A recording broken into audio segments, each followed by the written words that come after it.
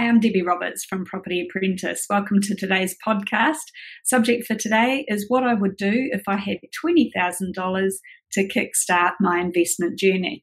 This is based on a blog article that I wrote for the Auckland Property Investors Association earlier this year. So first of all, I'll start by saying what I would not do. What I would not do is I wouldn't start looking for an investment property just yet. If I only had $20,000 as a deposit, it's not going to buy you very much.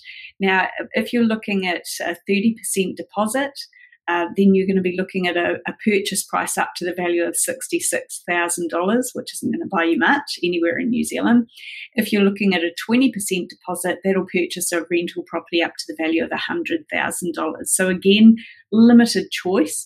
And at the moment, the Reserve Bank restrictions on deposit has been lifted.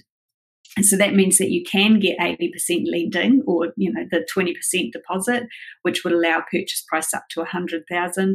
But there's a really good chance that when those restrictions, when the time frame runs out in May 2021, there's a really good chance that the Reserve Bank will reimpose those restrictions to take some of the heat out of the property market, because the market's booming pretty much across the board in New Zealand at the moment. Some parts of the country much more so than others.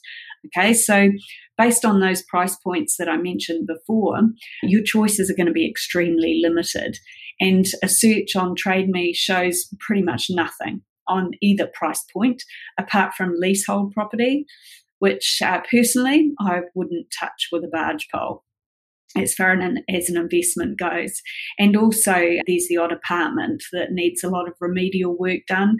So again, not appropriate for this starting financial position, because you wouldn't have the funds available to do the remedial work that's required. What I would do is start doing some research. Number one, learn as much as you can about money management. Yep, I know it might be a boring subject, but it is vital to your success, and you need to create a budget that's going to work for you. Number two, think about whether it's possible to tighten your belt a little bit to increase your savings faster. And this might involve making some short-term sacrifices to help you increase your available deposit in the shortest time frame possible. For example, you might decide to start working out at home instead of paying for an expensive gym membership. Quit smoking if you currently smoke. That'll save you a fortune, and you'll have a better health position as well. Thirdly, you might decide to drink less alcohol, again, saving you money and also no doubt better for your health as well. Fourth example would be plan your grocery shop carefully so that you only buy what you actually eat, because a lot of people, and recent studies have shown this, that people can waste as much as $100 a week just on buying food that they end up throwing out. So you also might decide to make some short-term sacrifices by eating out less frequently or get less takeaways. Make your own lunch instead of buying it every day or regularly during the week as well. A whole bunch of different ways that you can potentially trim your expenses. Another thing that you could look at doing is paying off any credit card debt or hire purchases as quickly as you can, because not only will that eventually help you build up your house deposit faster, because as soon as those debts are paid off, you're going to be able to start saving that extra money instead of paying the interest on that debt. But it's also going to improve your borrowing capacity when you get to the stage of applying for your mortgage.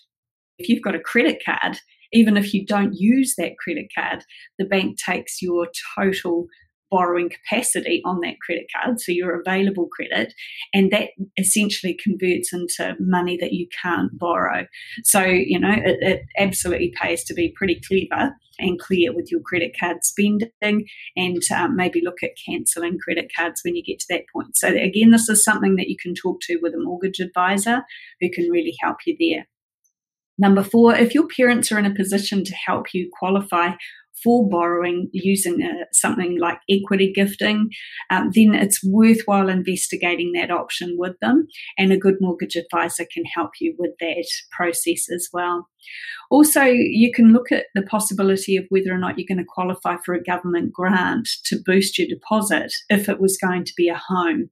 So KiwiSaver, for example, is available for if you're looking at purchasing your first home, and there's some government grants around as well.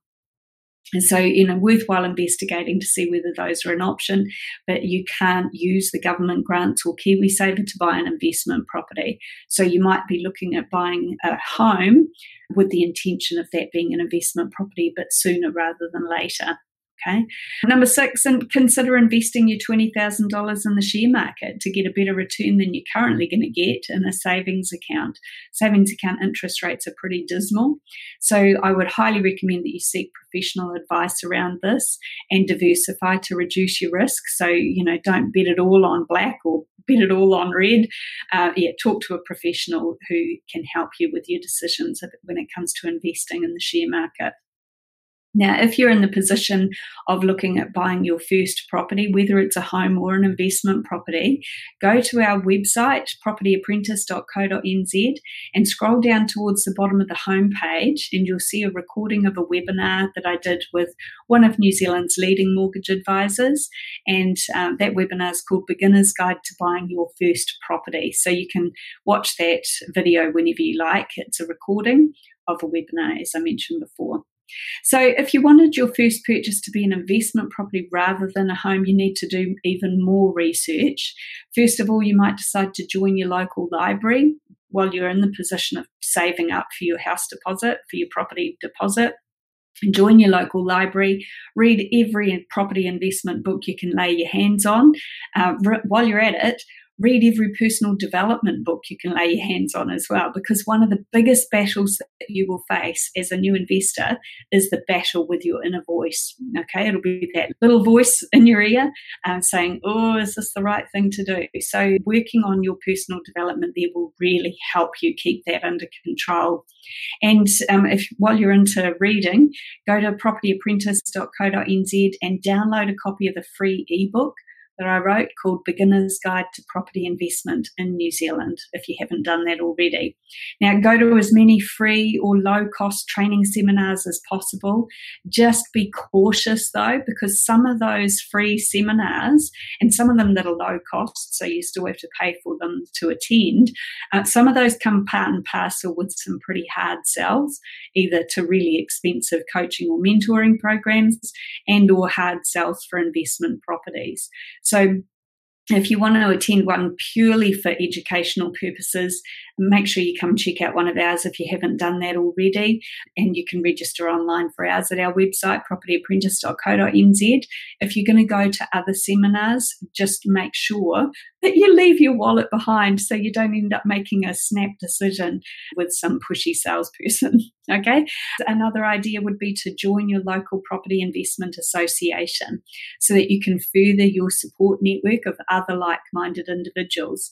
And at the same time, you'll also be increasing your knowledge with some of the regular group sessions, for example, the monthly keynote meetings. Be careful who you get your advice from. Everybody has got an opinion about property investment, even if they've never bought a property before themselves. But as the saying goes, opinions are a little bit like belly buttons. Everyone's got them, and most of the time they're just full of lint. So surround yourself with a team of professionals who will be able to help you on your journey. To quote Henry Ford, if you're the smartest person on your team is in trouble. So finally, I'd like to remind you that success is not about luck. It's all about your determination to succeed. And if you're determined to succeed, you will do whatever it takes to succeed. Increase your knowledge, make it a priority to learn, and make it a priority to continue to save your deposit, and you will get there. Thanks for listening.